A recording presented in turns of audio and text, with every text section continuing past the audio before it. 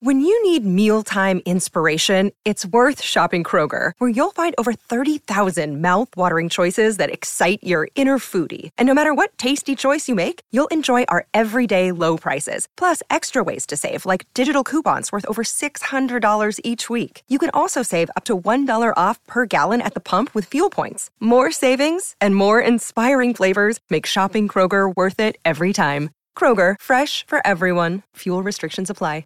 Another day is here, and you're ready for it. What to wear? Check. Breakfast, lunch, and dinner? Check. Planning for what's next and how to save for it? That's where Bank of America can help. For your financial to-dos, Bank of America has experts ready to help get you closer to your goals. Get started at one of our local financial centers or 24/7 in our mobile banking app. Find a location near you at bankofamerica.com/talktous. What would you like the power to do? Mobile banking requires downloading the app and is only available for select devices. Message and data rates may apply. Bank of America N.A., member FDIC.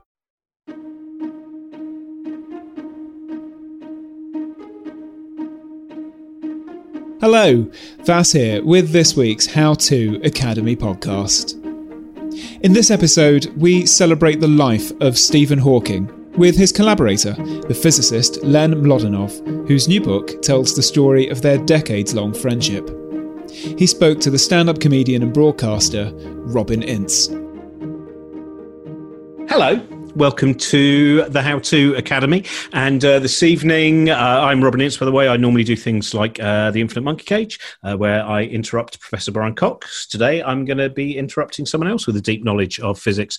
And we're going to be talking about black holes, the beginning of time, and possibly bananas as well.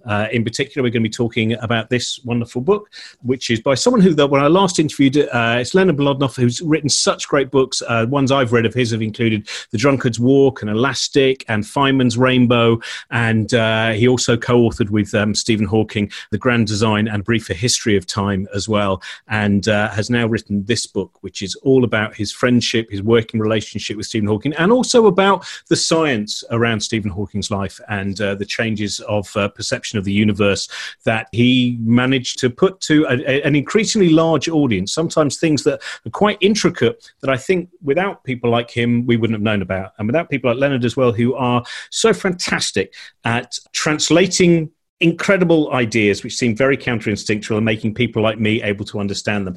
Leonard, hello. It's fantastic. Thank you so much for joining us. Hey, Robin. Great to see you again.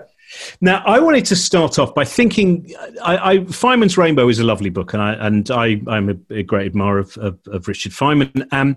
There's that lovely term where someone said that he was no ordinary genius, and an ordinary genius is someone who's got a pretty good brain, and if they work incredibly, incredibly, incredibly hard, they win the Nobel Prize. No ordinary genius is an act of magic, as far as we can see, where people go, how did that brain do that? Human brains can't do that. So I wondered, with Stephen Hawking, where did you see in terms of his ability to grasp ideas? Did you find that he was within that very rare no ordinary genius category? Well, no, he was no ordinary genius either. I write my books about the non-ordinary geniuses. There's so much to unpack in that, because Stephen wasn't just an ordinary person. He had this great disability that he had to struggle with, which really affected the way he thought, the way he approached physics, the way he approached life. But if you try to separate that out, I would say what really separated him from other geniuses in physics is his adventurous spirit, his ability to go places that other people didn't realize were interesting to go to or were afraid to go to. His courage in attacking problems where by attacking them, he knew he would be attacked. And yet, having the fortitude to do that and to realize that it was important that people would eventually come around. So it's not necessarily the analytical mind that makes someone a genius. It's the way they're different in the way they approach the problem. And like Feynman, he was a maverick. He was a geometrical thinker. He thought in terms of pictures. And he didn't accept conventional wisdom. And I think that's what sets someone apart. Even if you're very smart and very able to understand the theories of physics and to make progress, unless you have those traits, I think you're not going to create something new. Now, I found it, I was talking with the cosmologist Carlos Frenk, and he was saying one of the minds that he finds fascinating is Sir Martin Rees, the Astronomer Royal. And it seems to be something you kind of made. He says that he watches a mind where he seems to instinctually understand something and then have to do the working out. That for many physicists, many very, very good physicists, there is a level of working out and then revelation. And it seems that you hint about that in this book as well, about a certain instinctual nature of the way that Stephen Hawking thought. Well, it's funny because as a physicist, you develop an intuition, and then people sometimes ask me, how could you have an intuition about black holes that you can't see or atoms that you can't see? And you develop that intuition over years of working on the theory and doing the mathematics, solving problems, and seeing how things behave. So it's kind of an abstract intuition you have in your head. And Stephen was very good at that. He had an intuitive idea of what was important and where to go. And again, he didn't let other people stop him from doing that.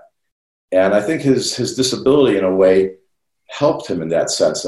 We had several talks about his disability and how it affected his life, in which he told me that he thought it was an advantage. And in physics, what it forced him to do was to create a geometric way of looking at the universe. So problems in physics can be treated usually in two different ways. You can use what we call analysis, or let's say algebra, equations, or you can use geometry, pictures, and relationships in space, even if it's an abstract space, not a real space. And so we're all very impressed with Stephen because he couldn't write equations, and it's like, yet he could do physics. So to me, it's like watching a grandmaster of chess play 20 people blindfolded simultaneously. I'm going, how does that happen? It's a different brain. But what Stephen did was, instead of doing all those equations in his head, he developed a geometric approach, and he thought in terms of pictures.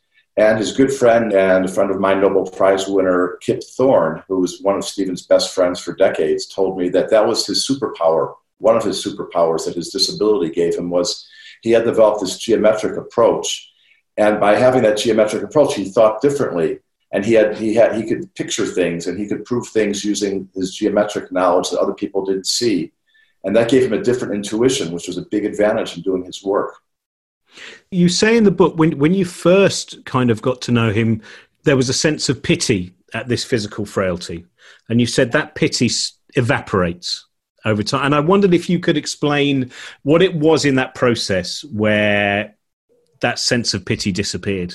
Well, okay, when you first meet someone or start working with someone and he can't move, you naturally feel bad for the person. I remember in the book there's a scene where I'm looking at a drop of sweat going down his forehead and his cheek, and I'm thinking, oh my God, that would tickle me to death. And of course I would just go like that and wipe it away, but he can't do that. He has to either take it or he has to wait for one of his carers to notice it and wipe it off. And I felt bad for him.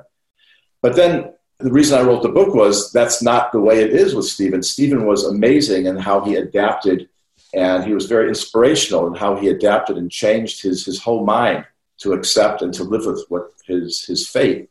So whereas for me, it would really bother me, Stephen rose above that. He took control of his feelings, of his brain, of his attitude. I don't know if you're familiar with ancient Stoic philosophy, but he realized that happiness comes from within. And if you're not dependent on, if you can learn or train yourself to not be dependent on outside forces, on things and other people that you have to depend on, and you can find happiness and peace within yourself, then no one can take that away from you. And Stephen was such a model of that. His life was full of obstacles. It wasn't just a drop of sweat. I mean, every minute, every hour, things were happening that would drive an ordinary person crazy. And even when he went to bed at night, he didn't have peace to sleep. He couldn't turn himself. He was unhooked from his computer. He couldn't communicate. He couldn't turn. If you have an ache or something and you want to flip over, he can't do that. He has to wait for whenever the ordinary or the allotted times are where they would come and do that. So he had challenges all through the day and all through the night. And yet he met them and he was happy and he had a good attitude. He was optimistic. He had a sense of humor. So I soon learned that, I don't feel sorry for him. He's doing just great. And it's something I should learn from rather than take pity on. And you do have as well, there's lots of stories in the books where you see both an impishness and also rebelliousness. I was just reading that story, for instance, where he goes to a restaurant and there's no disabled toilets. And he thought, well, I have a method to, if you can remember that story. Oh, yeah. And, we've all felt that way sometimes when someone is being unreasonable and we want to go, well, I'm going to show them. But I mean, Stephen was a great advocate and a passionate advocate for people with disability. And so when he went to that restaurant and he was told that there's, and this was in the 70s, so there's no disabled toilet. What were you thinking? Why would we have that? He asked his carer to wheel him around the back of the restaurant. She wasn't quite sure why he was saying that, but she did it. And when he got there, he insisted on doing his thing. He had to urinate, and she took the plastic bottle out that where they did that, and she pushed him into the bushes and took care of that. And then she was going to go away, but he started insisting very loudly. He could control the volume on his computer voice to empty it right there. And then they make such a commotion that the chef comes out and sees what's happening and starts screaming at them. And Stephen screams right back. He says very loudly, repeatedly, "Disabled toilet, disabled toilet, disabled toilet." And you know what? He came back a year later and they had a disabled toilet. So, he was passionate about disabled rights. And so he wasn't shy about fighting for it. And I think he had a good effect. That was one of the greatest things, I think, as many people will remember that, the London Olympics, the last time that England wasn't a laughingstock. And there was the opening of the Olympics was great. And then the openings of the Paralympics with Orbital on stage, with Ian McKellen on stage, with Stephen Hawking on stage. It was one of the most, again, as you said, that this energy in everything that he did. It's, to me, a fascinating way that can be translated when your body itself is not able to express that energy. And yet that vitality seems to be, again, in the book, so often such an important part of the story. Yeah, I mean, it's really amazing how he continually did things that I thought he couldn't do, or sometimes I thought he shouldn't do. One thing he did was he went on that so-called vomit comet. Have you heard of that? I think it's a 747 that they stripped everything out of it, and it flies in a parabolic path. And when it's going up, you get extra G's on you, but when it's going down, you're in free fall. So you pay a few $1,000s, you go somewhere in Florida, and they take you on this for a couple minutes. You have like 9 or 10 of these free fall episodes, and I think it's pretty cool. And he wanted to do that, and his doctor said, that could be dangerous for you, not just the floating around, I don't know, but the extra G's when you're going up, and who knows what that's going to do. And you're a very frail man. And he just, that one in one ear and out the other. And that's the way he was. That's a big thing, but in little things, he would love to take walks places. He would go hunting on the cam, which I thought was dangerous for him. I mean, I went with him once, and, they had to carry him down, his 2 carers, one at each end, and all these uneven stone steps down to the boat. And when you're climbing in, if they lose balance and he goes into the water or just falls, his bones are very brittle. Things could happen. But he just loved doing that. And in fact, when I was climbing in, I almost stumbled, and I thought, oh my God, he's going to be scared. And I look at him, he's just laughing at me. So, but that was his physics too. So he was an advent. That's why, what did he study? He studied the most exotic things in the universe, right? Black holes and the Big Bang, the early universe. He wasn't, looking at, I wonder what percentage of carbon we need in this, it gets produced in the star during this reaction, or, he's studying bizarre, situations that blow your mind when you read about them, and going backward in time and disappearing forever and getting torn apart by tidal gravity forces and whatnot. I mean, he had that same spirit where he was just going where the fun was, I think that's such an important, I think, again, mentioning because you were friends with and wrote about Richard Feynman, that to me is part of that. It's not merely that these people are geniuses, but the joy when you see those moments, whether it's in the Vomit Comet, when you watch Richard Feynman when he was very ill, one of the last times he was filmed, The Quest for Tanatuva, playing the bongos, And there's something else, but science, I think, still has this battle where people in popular culture see scientists going, hello, I've come here to count things. And of course, as you know, and I know, it's filled with people who are mavericks and rebels and eccentrics and so excited by not merely the immediate ideas of the science of the world, but everything within the world. And it seems to me that both those figures, Feynman and Stephen Hawking, capture that, the zeal for knowledge for the purpose of delight as well as advancement. That's right. In my earlier book on Feynman's Rainbow, the subtitle is Search for Beauty in Physics and in Life. And he had a lot in common with Stephen. And I knew Feynman in my 20s, and I knew Stephen when I was middle-aged. And they kind of form, two ends of my career. But those two books are in a way a pair because they had so much in common and the way they influenced me as well. And, Feynman was a maverick, and he used to do physics in bars. He used to play the bongo drums. He loved drawing, and he talked to me once about maybe writing a novel. I mean, he was a guy who did all sorts of things, whatever he thought was fun. And he taught me to always follow my passions, whatever direction they take me. And that's what Stephen did. And interestingly, Stephen knew Feynman. Feynman really, in a way, taught Stephen quantum theory. Stephen was a kind of a goof-off undergrad at Oxford and then a graduate student at Cambridge. And he didn't know a lot of quantum theory when he went into the 1970s when he started visiting Caltech.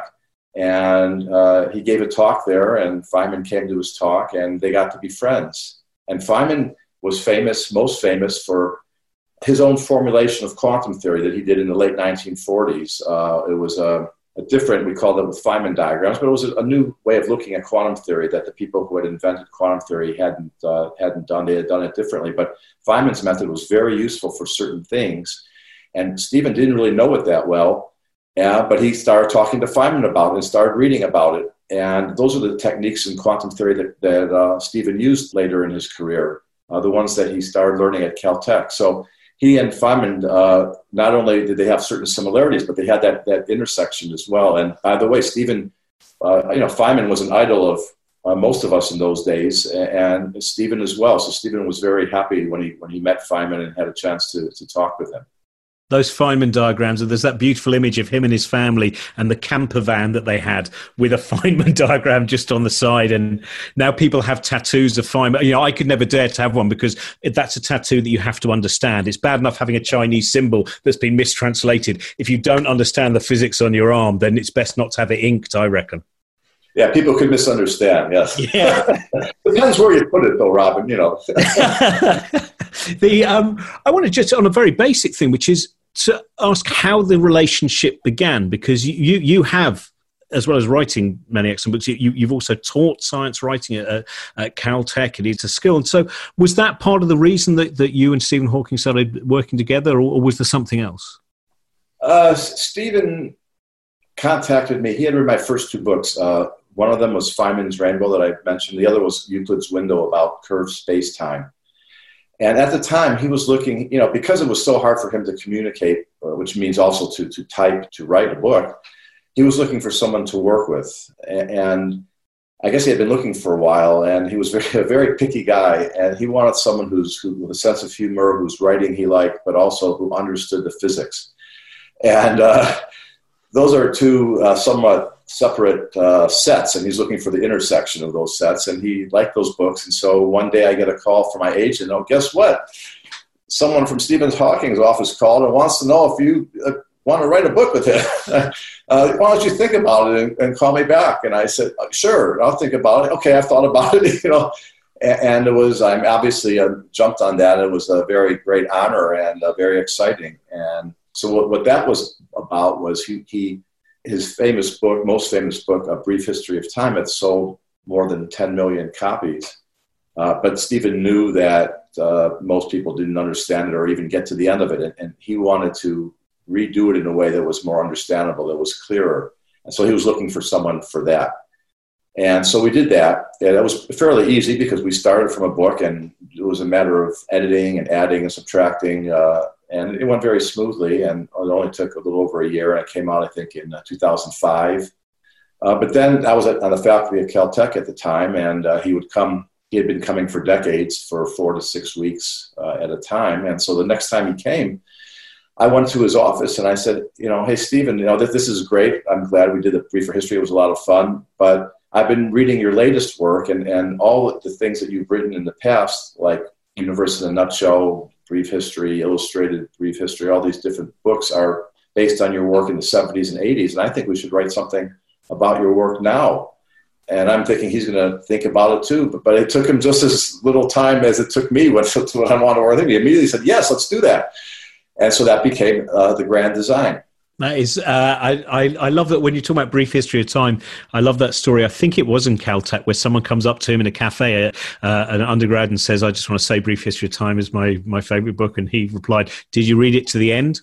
And that's an interesting thing, because with Brief History of Time, you definitely did. I think it was easier to go into it for, I think Brief History of Time is a remarkable book, but for someone like me who's not scientific, it is much harder than people might imagine. But I also feel it's somewhat unfair, that idea where people say it's too difficult. I think it feels to me, and I don't know how you feel about this, part of the reason with Brief History of Time was most people, or a lot of people who bought that, hadn't read any science since they left school.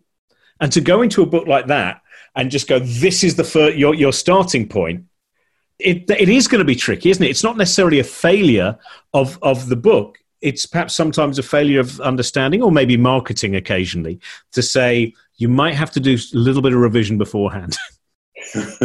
Yeah, I mean, the concepts that he put into that book were amazingly complex, and you have to put it in its time frame too.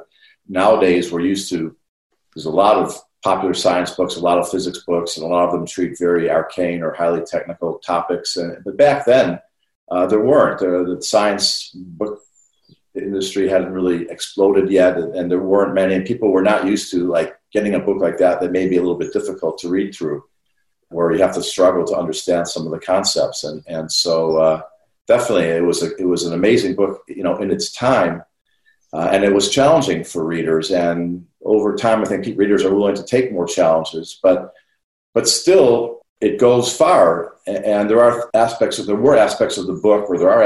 book that aren't necessarily needed to get the main point across about what Stephen was trying to say. So one of the things we did in A Briefer History was to look at what was really necessary and not go into some of the technical details that I think he, as the author writing about his own work, was in love with, but that the popular science reader didn't necessarily have to master in order to understand his point.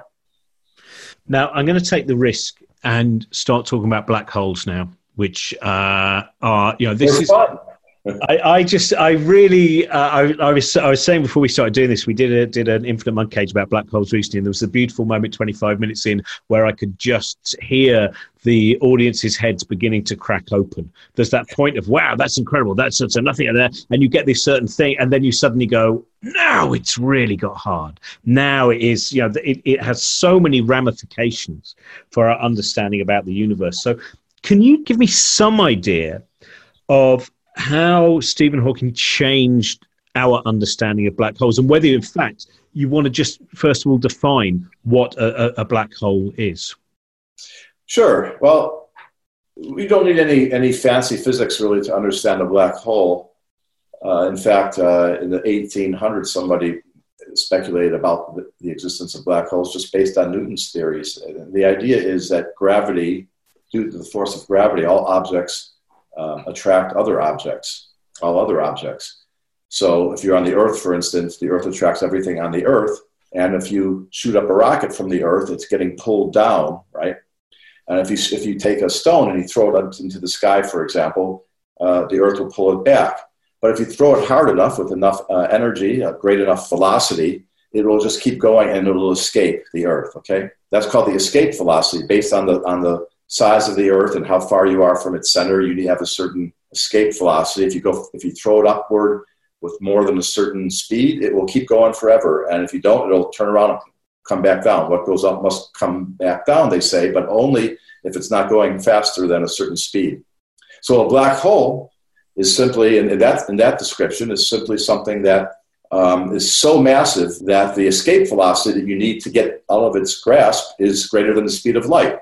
we know that the speed of light is the speed limit. Nothing can go faster than the speed of light. So if you're so massive that the velocity you need to start with to escape the Earth's pull or the object's pull is greater than the speed of light, you'll automatically come back down again. So that would be a simple description of a black hole. Now, in Einstein's theory, that gets a lot more complicated, but the point is that it's the same idea. The black hole is something that's so much mass is concentrated that nothing can get out of it, nothing can escape.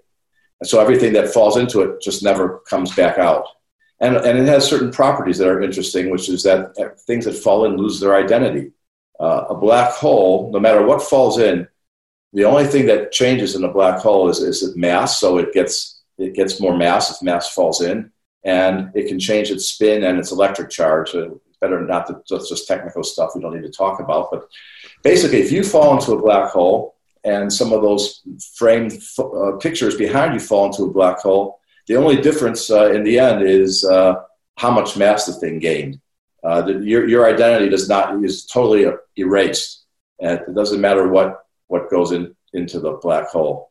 So that's kind of what a black hole is. And now, people knew about them since the 1700s, but since Einstein's theory came out, people did the theory of black holes according to Einstein's theory, and people were not generally interested in that. See, one of the biggest contributions that Stephen made, other than just his physics, was to take a field of black holes and also the early universe that in the 60s very few people were interested in, and to show that it's not only fascinating, but very informative for the theories of physics, and turn it into a hot field. When he started studying those black holes and the early universe, there was a conference in Warsaw, and Richard Feynman, who we've been talking about, went to that conference, went to the lectures, wrote back to his wife at home, and these are like a bunch of dopes here. This field does not attract the best people. And he said, because there's no experiments or observations to connect to the early universe and to things like that. So it doesn't attract good people. And it was really considered a dead field, because in the early 1960s, physicists couldn't look back in time far enough to really learn much about the early universe. And they believed they would never see a black hole, that they were just theoretical niceties. So part of Stephen's greatness and intuition was to somehow realize that that's not true, that if we study both the early universe and black holes, we can learn a lot, not just about those objects in that situation, but about the theories of physics, and they can teach us a lot. And so what he did in the 1960s was he applied general relativity to prove some things about both black holes and about the early universe that were really very interesting for physicists. And then in the 70s, he in a way took it all back. I mean, he was so amazing in his openness of mind that he just flipped himself, and he realized that quantum mechanics was important. He had been ignoring the quantum effects. And he decided, well, let me see how incorporating quantum theory into my theories changes things. And he realized that all the stuff he did earlier was wrong. And he got even more famous by showing how things change when you include quantum theory in this. And that was a very important step, because quantum theory and general relativity are different theories. They're separate and they clash. So they contradict each other. And you may wonder, how could physicists doesn't this bother people? How could you have theories that contradict each other? And how could they both be right? But gravity in general is important for large-scale things in the universe, like stars and galaxies. And quantum theory is important for small microscopic things like electrons and atoms. And so the people who study atoms were happy with that, ignoring general relativity. The people who study general relativity and the stars were happy with that, ignoring quantum theory. And then Stephen, and there was some other people with him, but Stephen was the leader, I would say, came along and said, well, in these situations, in the early universe and around black holes, we really need them both. And they conflict. And I don't know how to make a theory, that solves that. I don't know how to reconcile them. We're still looking for a theory that would reconcile them, or that would be both the quantum realm and the general relativity realm in one theory. But he said, well, I don't have that, and I'm not going to worry about it. I'm going to take a little bit of this and a little bit of that, and I'm going to use them together in a very careful way and come up with some theories. And that he got attacked, very roundly for, because when you're doing something like that, you're not only using contradictory theories, but you're making a lot of approximations, you're making assumptions, you're We call it hand waving. We're, look over there, and then I'm going to do this here. I mean, mathematicians, we would drive them crazy. That's why mathematicians and physicists are just not, that's why there's jokes about the mathematician and the physicist. So when he announced it, this major thing that we now call Hawking radiation, he had tremendous guts, okay, because he had this thing that there was another fellow named Bekenstein who wasn't doing that, but he said something just a little bit in that direction, and he got like beat up, right? And in fact, Stephen was one of the ones beating him up because no one believed that would work. And then Stephen went out to prove that Bekenstein's ideas were ridiculous, and that's when he discovered, Bekenstein was right. He flipped his own ideas, and he made it much bigger.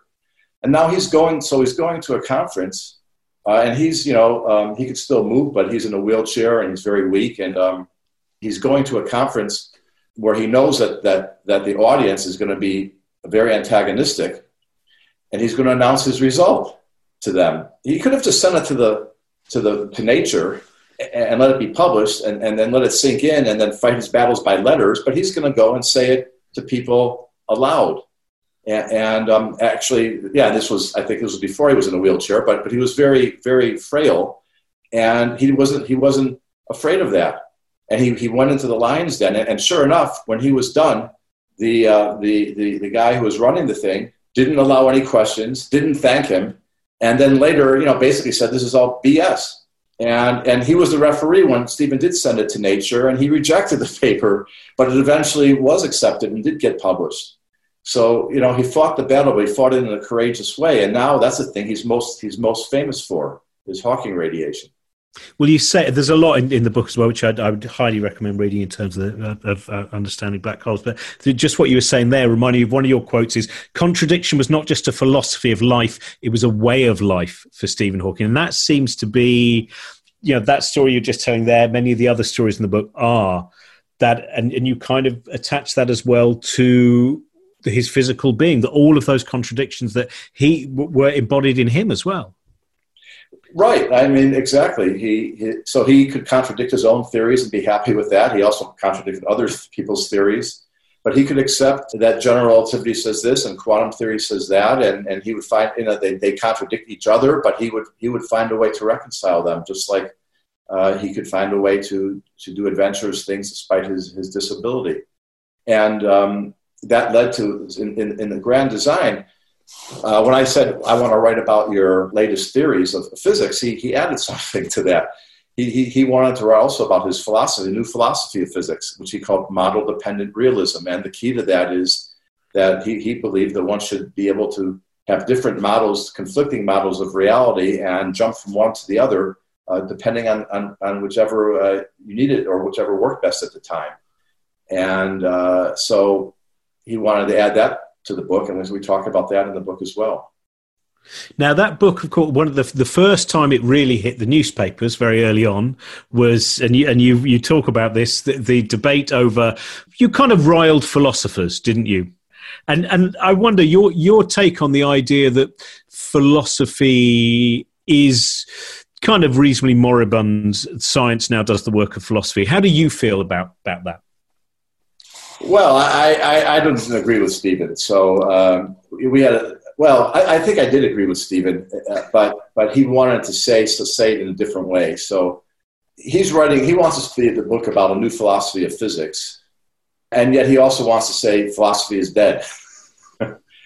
And so we had quite a discussion about that because, I wanted to be a little bit more nuanced. And obviously there are other branches of philosophy as a way of studying the physical world.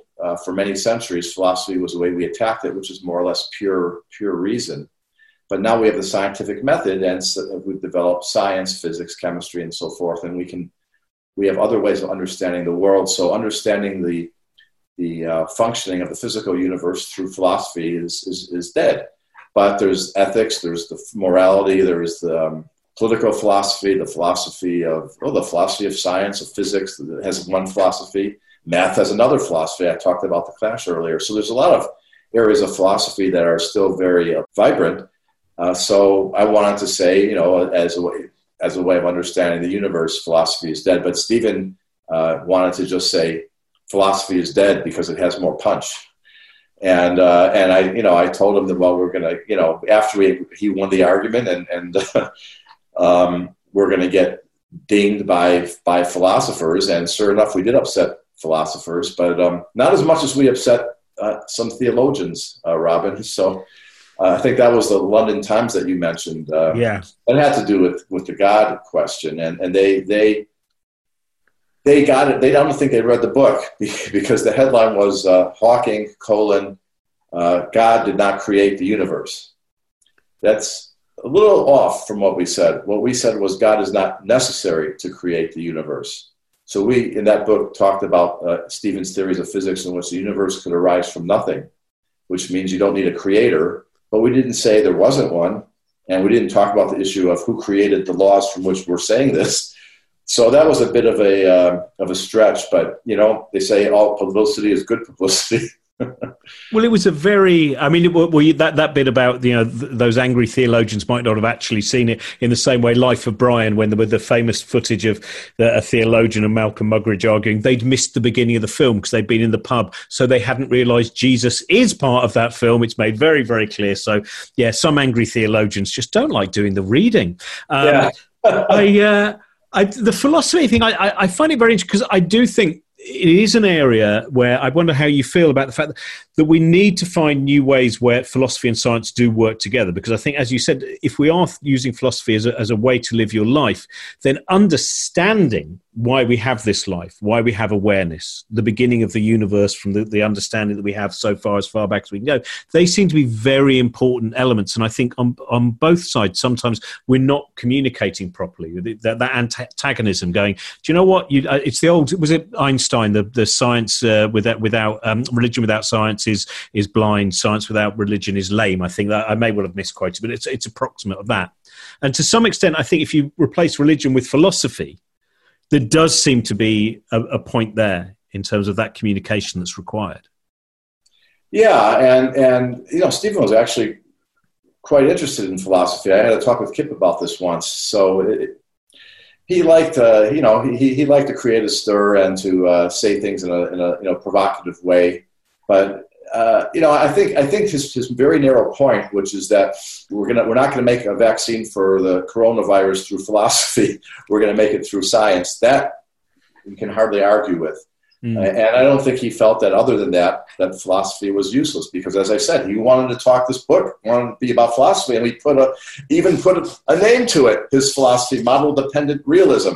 In philosophy, there's realism and there's anti-realism, and he's in the middle somewhere, and we called it model-dependent realism. So for a guy who doesn't want to, who wants to write a book on philosophy, to start by saying philosophy is dead is an interesting approach, but that's Stephen, Yeah, that's the bit. I mean, again, I sorry to keep going back to Feynman, but I think that's a similar thing. There's some very funny stories about him and his antagonism towards philosophy. But in terms of a philosophical scientist, the number of aphorisms that are in his work and useful aphorisms for understanding the universe and ourselves are plentiful. Well, and there's great stories about Feynman too. But he once said about philosophy, he said, philosophy is as useful to physicists as ornithology is to birds. Yeah. So, actually, I should say, I think, and I knew him. I knew him fairly well too. I think Feynman was actually literally pretty anti-philosophy. I don't think Stephen was the same way that Feynman was. Yeah, it's an interesting. Maybe it's just there's not enough philosophy out there in the public sphere. Maybe that's the thing. Is sometimes we see the worst of it and the most kind of tabloidese version of it, if that's the right way of saying it. I think they should make all world leaders study it. Maybe those that read. Yeah, that, and send them up to the ISS as well. I think that may well change some of their perspectives. Yeah. Maybe to a black hole, and then they can come back 200 years later and won't bother us. Yeah. We've only got 5 minutes left, and then I'm going to take audience questions. But there was one thing there are stories of scientists, and you kind of mentioned Einstein, the idea that to some people Einstein became somewhere between kind of a heretic and then also something that was considered archaic by younger physicists. And Fred Hoyle, who you mentioned because that was the person that Stephen Hawking would most wanted to be his tutor, isn't that right? Sorry. No, go ahead. No, I was just going to say, and then there's that fascinating thing that, of course, Stephen Hawking, well, it goes totally against what Fred Hoyle. Well, this is the interesting thing I wanted to talk about, which is it seems that Stephen Hawking didn't fall into the trap of being someone who had a point of incredible relevance and then remained trapped in a, and then not progressing. Whereas with Fred Hoyle, someone like he was a great physicist, but there was one idea, which from what I've spoken to some people, it seems to be that it was particularly because he didn't want to believe it. It wasn't necessarily about the science. There was something underlining it all where he was desperate not to believe it. That doesn't seem to be an issue with Stephen Hawking. There's so much in what you just said. I'm sorry. That was, that bit where you go, well, I've only got one question left, so you ask 7, and you don't actually give all of the bits of the question, and then the audience have to try and work out what the hell I was meant to be saying. But yeah, let's start with that bit of that constant, that ability to age and not become trapped by. And this is we don't have time for that, but you can go through the. Max Planck is misquoted, but.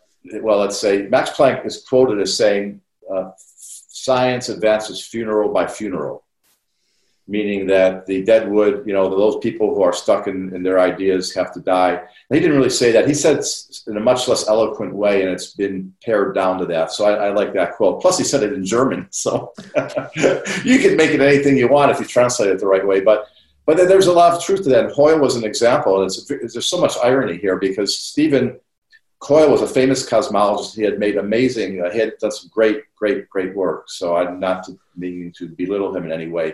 But one thing he did that didn't work was he believed in something called the steady state theory, which means that the universe on a large scale is not really changing. So the Big Bang wasn't there. The universe has always been there in the steady state theory. And anyway, that was a theory that he was big in at the time when Stephen was going to graduate school. And Stephen wanted to be his student and didn't get taken by him because he had too many students already. Then in Stephen's PhD thesis, he works for another guy, Dennis Schima, who turned out to be a great advisor for him. And part of his PhD thesis is trashing Hoyle's theories. And in fact, in the seminar, he was famous for contradicting Hoyle and actually pointing out that he had done something wrong in his calculations. So it was a good thing that wasn't his advisor because that could be bad, But Hoyle just couldn't let go of the steady state theory, no matter how much was piling up. So just as Planck said, he had to kind of die off, and the new people had to come on to look at it differently. But Stephen was not like that at all. Stephen would not only accept when his theories get debunked, but he'd be the one to do the debunking. So hey, it's like bam, bam, okay, all right. So that was an amazing. I mean, that allowed him to make more advances because not only does he make the initial advance, he makes the advance of showing that the initial advance was wrong. And I shouldn't exactly say wrong, but he's adding to. He didn't say that his work was wrong, but he's saying that now I ignored quantum theory, and now I've realized we can't ignore quantum theory, and here's how that changes things. So that's what he said. But he was very good about following. When the math said something, he didn't argue with it, right? Whereas other people do. There's an amazing quote by Sir James Jean, turn of the 20th century. He's studying something called black body radiation. That's like it's about the frequencies of light that a hot object gives off. When a charcoal's glowing, it's red, it can be red and then it turns yellow and so on. And it gives off radiation, all different frequencies, infrared and ultraviolet. And so people used to graph, this was around the time the light bulb was invented, and that's why they were interested in what light something that's glowing gives off. And they would graph it, and somebody wanted to explain it theoretically, and Jeans used Newton's laws and the laws of electricity and magnetism to create a prediction for how this radiation should look. Totally wrong. It was bizarrely wrong. I mean, it showed infinite radiation in certain frequencies, and it was obviously not right. It didn't match the experiments at all. This other guy comes along, makes a kind of a weird assumption, and calculates what it leads to, and he matches the curve perfectly. One of his friends, we didn't have, of course, computers back then, so to do all the math to see what the predictions are, it took all night. But he was so excited. He had one of his friends who worked all night to see the predictions, and they matched the experimental curve exactly.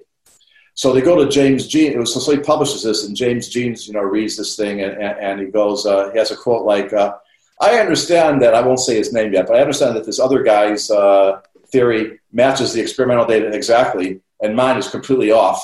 And yet I still believe that mine is the right one. That's how bizarre it got. And this, quote, other guy was named Max Planck, and his new machinations are now called quantum theory. But Jeans, didn't go for it. 10 years later, in 1913, Max Planck is writing a recommendation for Einstein to get some kind of award for relativity. And in his recommendation for Einstein to get the award, he says, because I should say that Einstein made the next big contribution after Planck. And Einstein is the one who taught everyone that quantum theory is important. When Planck did it, they thought it was just a trick for explaining this black body radiation. Einstein said, no, it's a law of nature, and I'm going to apply it somewhere else. And he applied it to photoelectric effect and show that he could explain that mystery that people didn't understand using Planck's idea. And now people started working on it because they saw, that there's something to it. Well, Planck didn't believe that. He didn't like that. 10 years later, he's writing a recommendation for Einstein. He said, Einstein's a great guy. His work in relativity is amazing. And we have to excuse him if sometimes he has a crazy, wrong idea like this quantum theory. So even the guy who invented it is against it. So you have to give Stephen credit that he didn't fall for all that. He was going in new directions all the time. And, and even after his work in the 70s and then in the 80s, he did a new look at the creation of the universe. And in the 2000s, with his top-down cosmology that we wrote about in The Grand Design. And he was always going to new, like I say in Star Trek, exploring strange new worlds. So it's fitting that he was in an episode, and that's fitting that I wrote for Star Trek for the next generation. So it's a small world. It's that whole thing, isn't it? That whole 6 degrees of separation. The hardest thing with that is to make it as many as 6 degrees. More often you go, I got there in 4, I got there in 3. It's a fantastic web, that one. We have some audience questions. So I'm going to, this is from Joanne. Joanne would like to know, did Stephen have any spiritual beliefs? Stephen believed in science. So he did not have religious beliefs. He believed that if there was not evidence for something, that it's not something that you should believe in. He wasn't anti-religion, some people would portray. He was an atheist, but he didn't, his first wife, Jane, and Elaine were both devout Christians. He would go with Elaine to church. So he had nothing against it. Now, whether he was spiritual, I would say he was very spiritual, because I don't think that spiritual has to be related to religion. And he had faith. He had faith in certain things too. He wasn't a man who didn't have faith. I mean, he had faith he had faith in that the laws of nature, for example, are consistent and that there's no exceptions somewhere. But he had faith in there's little things in life that we do that shows our faith too. For example, he took about 85 vitamins a day. And he took vitamins because his father, who was a physician, when he got sick, his father recommended he take these vitamins, and thought that no one knew much about this disease, and we're still learning about it. We don't know that much about it. But he thought that some of these antioxidants and vitamins would help him. And Stephen took them his whole life. And he was they were very important to him. He believed in them very strongly, even though there was no scientific evidence. There were no studies on vitamins and ALS. So he just took it on faith. So it wasn't that he was a person who never had faith. You have that lovely quote, which is, believing that souls are not supernatural, but rather products of our brains, did not diminish his spirituality. And I think that's one of the problems before we talked a little bit about language, philosophy and science, sometimes those bits that just don't seem to meet. And it very often seems to be a language barrier almost. And I feel with spirituality, that's one of those words which is somehow meant to immediately then lead to, pixies or, gods of the forest. But the spirituality of the wonder in this universe existing, a living planet, the variety of life that is on it, being able to look at the moon and wonder at the moon, there can be a spirituality in that. I think it's not always looking at it and measuring it. I mean, Stephen believed in the human spirit. He believed very much. He was very interested in other people, in connecting with other people. And he had a very strong spirit himself. I mean, it was what got him through his times of hardship. Spirituality doesn't have to be floating angels. Spirituality can be the spirit within you and within other people. Yeah, I think that's very true. This is a tough one from M, which is because it's one of those ones where you go, oh man, it slipped my mind. Did Stephen Hawking have any favourite jokes he liked to tell? He had one. He definitely had one. I mean, in general, I didn't hear him repeating his jokes a lot, but there was one that kind of a tease that he would. One of his carers was from Eastern Europe. And Stephen loved, first of all, Stephen loved to eat. So I talked a lot about the food adventures. And one thing that he loved was mushrooms. And this carer hated mushrooms. And every time it was like a broken record. So they'd be mushrooms on his whatever, in his gravy or something. And she'd go, oh, Stephen, how can you eat those mushrooms? And then he'd always say, you don't like mushrooms because you were born behind the Iron Curtain and you didn't have any. That's what he's told her every time. And, it was a tease, but I guess they didn't. I think it's true. And this is one of those, plug and play. It's just like, okay, I see the mushrooms coming out and I know what's going to happen now. And, it's kind of reminded me of like an old uncle who does that. Isn't that who usually makes those same teases every time? I don't know. This is, he does, again, that impish quality that we talked about before. I just seem to see. Wayne would like to know, Stephen spent his life trying to answer complex questions. Which one question would he have been most relieved to have known the answer to?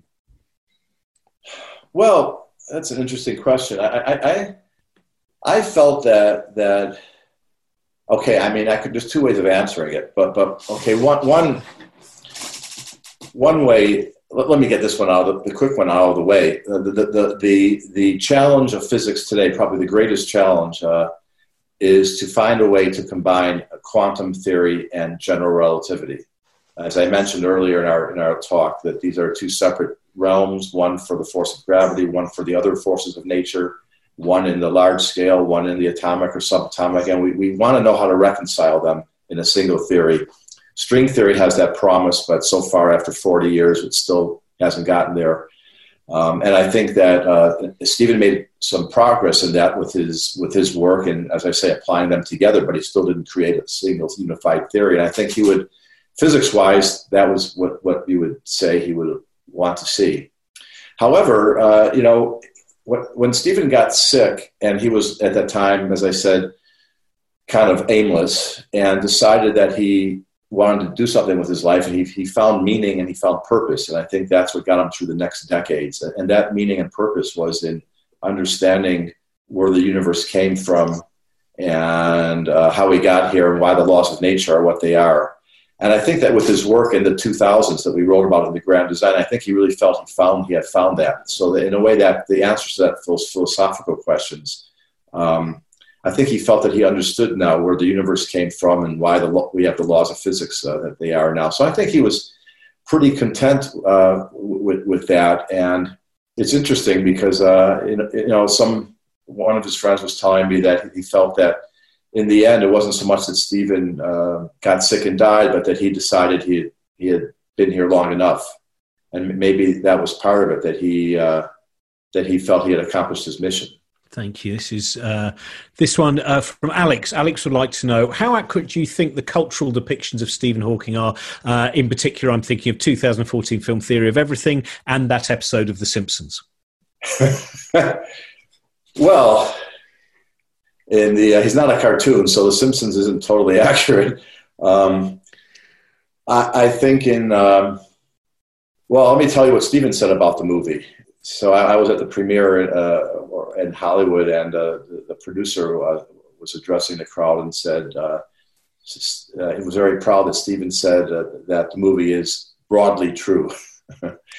And I think that would be his opinion, that the I'm not sure it's a compliment necessarily, but that the headlines are in the timing, I guess, is accurate, but the scenes were fictional. I mean, the actual playing out of what actually happened, was not. So it's broadly true, but the details are not necessarily accurate. And I know there was at least one, it's a little vague to me, but he's staring into the fireplace and something pops. He gets an idea. That was something like that. Kind of did happen, but it didn't have the significance that they have in the movie, and it also was not in the same context. It was about something else. But so they had to make a movie that is dramatic and moves forward in a certain way and follows the Hollywood. It wasn't a documentary, follows the Hollywood storytelling paradigm. And so I think they squeeze things into to be like that. But in general, I wrote my book because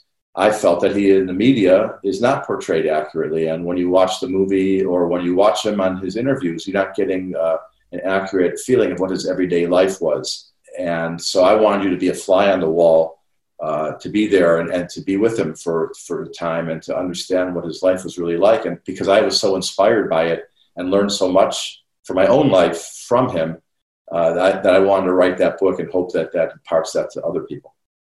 I love it when you talk about looking in the fire. That's one of the hardest things for movies to do, the scientific revelation moment. I remember watching a movie about Charles Darwin, not the recent one. There was one where he's sitting in a gentleman's club with some sprouts, cabbage and cauliflower, and he goes, "Isn't it funny? They're all related to each other, but hang on a minute, that gives me an idea." And I just, Good thing it wasn't gazpacho. Yeah. Soup here. Yeah. Maybe that he would have been a physicist. It's the primordial soup. Yeah. Well, I'll tell you, let's work on a book where we'll do all of the great dining scenes of revelation throughout the history of science. It will be predominantly supposition, obviously. This is from. I have to make a quick footnote to that. I think it's very destructive to give people the impression that a scientist can sit there, see something like that, and bam, a theory pops into your head and it's done. Because you know what? It's a heck of a lot more work than that. And, it's just not the way it's done. I just wanted to get that out. Thank you. But I think that's an interest. It's like, this year the Christmas lectures have got 3 different scientists. And one of the things that I think a lot of people are pleased about is it removes that lone maverick, that single, as opposed to the body of conversation, work and connection that so often, leads. Well, it gives a bad impression because people think, that they belittle science, really. They think, oh, I can sit there and look at the stars. I get an idea, and people come to me with their idea. I'm going, you know what? That might be your initial idea. Now do the hundreds of hours of work to translate it to mathematics, which often doesn't work, to see if it actually works out, which usually doesn't work, and to make it relevant to how people, to our theories and all that. I mean, it's just like I have an idea. You might tell someone, I have an idea for a novel or a movie. Okay, good. Now go write it and let's see if it's good, because the idea is not the movie and the idea is not the book and it's not the theory. Thank you. That's like, all those people who are still working on that cold fusion machine in their barn. Exactly, right? Yeah, they're still doing that, right? Yeah. Carmen would like to know, who did Stephen admire most and what was it that he particularly admired in them? I think Stephen admired Einstein the most. Unfortunately, I wish I could say it was someone you'd never heard of, like George Gamow or somebody, but he admired Einstein for obvious reasons, for what he did. But I mean, he also admired Feynman quite a bit. And I know that he did not like Newton. He thought he was an ass. Apparently he was too. He doesn't come across that well in the biographies. Wayne would like to know, what do you think it was about Stephen Hawking that made him such an attractive figure? He says, Jane, Elaine, etc. But generally, what was it that made him, people were so drawn to him? I mean, his mind, his personality, he was very obviously brilliant, but he had this indomitable spirit where he could overcome anything, and he could do it with a sense of humor and a positive outlook.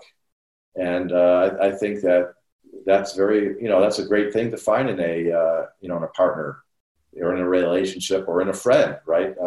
Actually, the psychology research shows that we're very much affected by the psychological state of our circle, of our friends, their happiness level, and so forth, really rub off on us. So if you can get someone like that, I think it just brightens up your life. Yeah, I think that's there's a lovely thing that, again, where did I put this?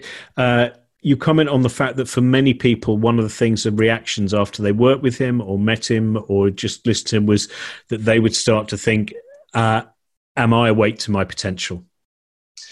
Right, because I think one of the things he shows us, and I said in the book, is that probably the greatest limit on what you can accomplish is what you think you can't accomplish, or the limit that you put on yourself, believing that you can accomplish it. And You could just pick anything from being able to eat to being able to go on a vomit comet, or punting on the cam, or finding out how black holes behave, applying quantum theory with its contradictory theory, general relativity. I mean, all these things that you can look at and you can go, oh, that would never work.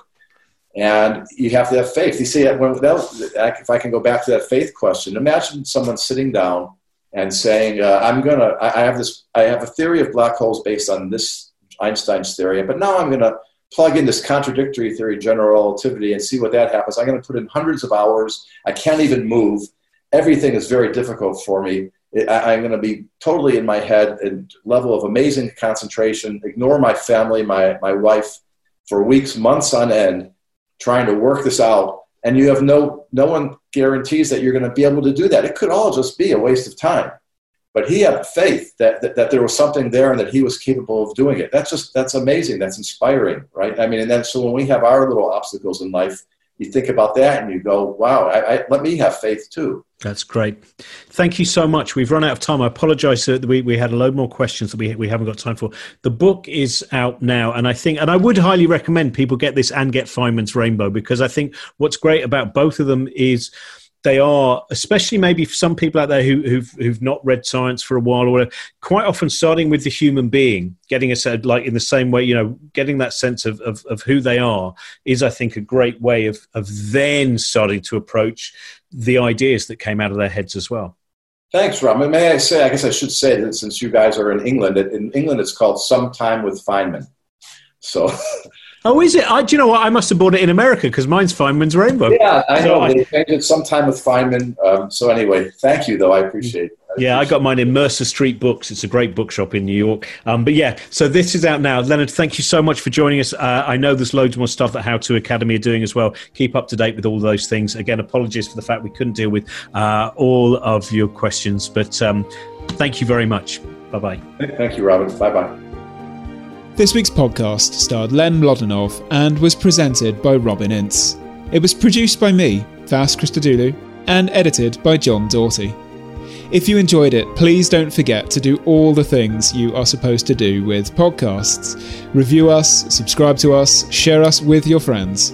And of course, you can find out more about our upcoming live stream events at howtoacademy.com. Thanks for listening.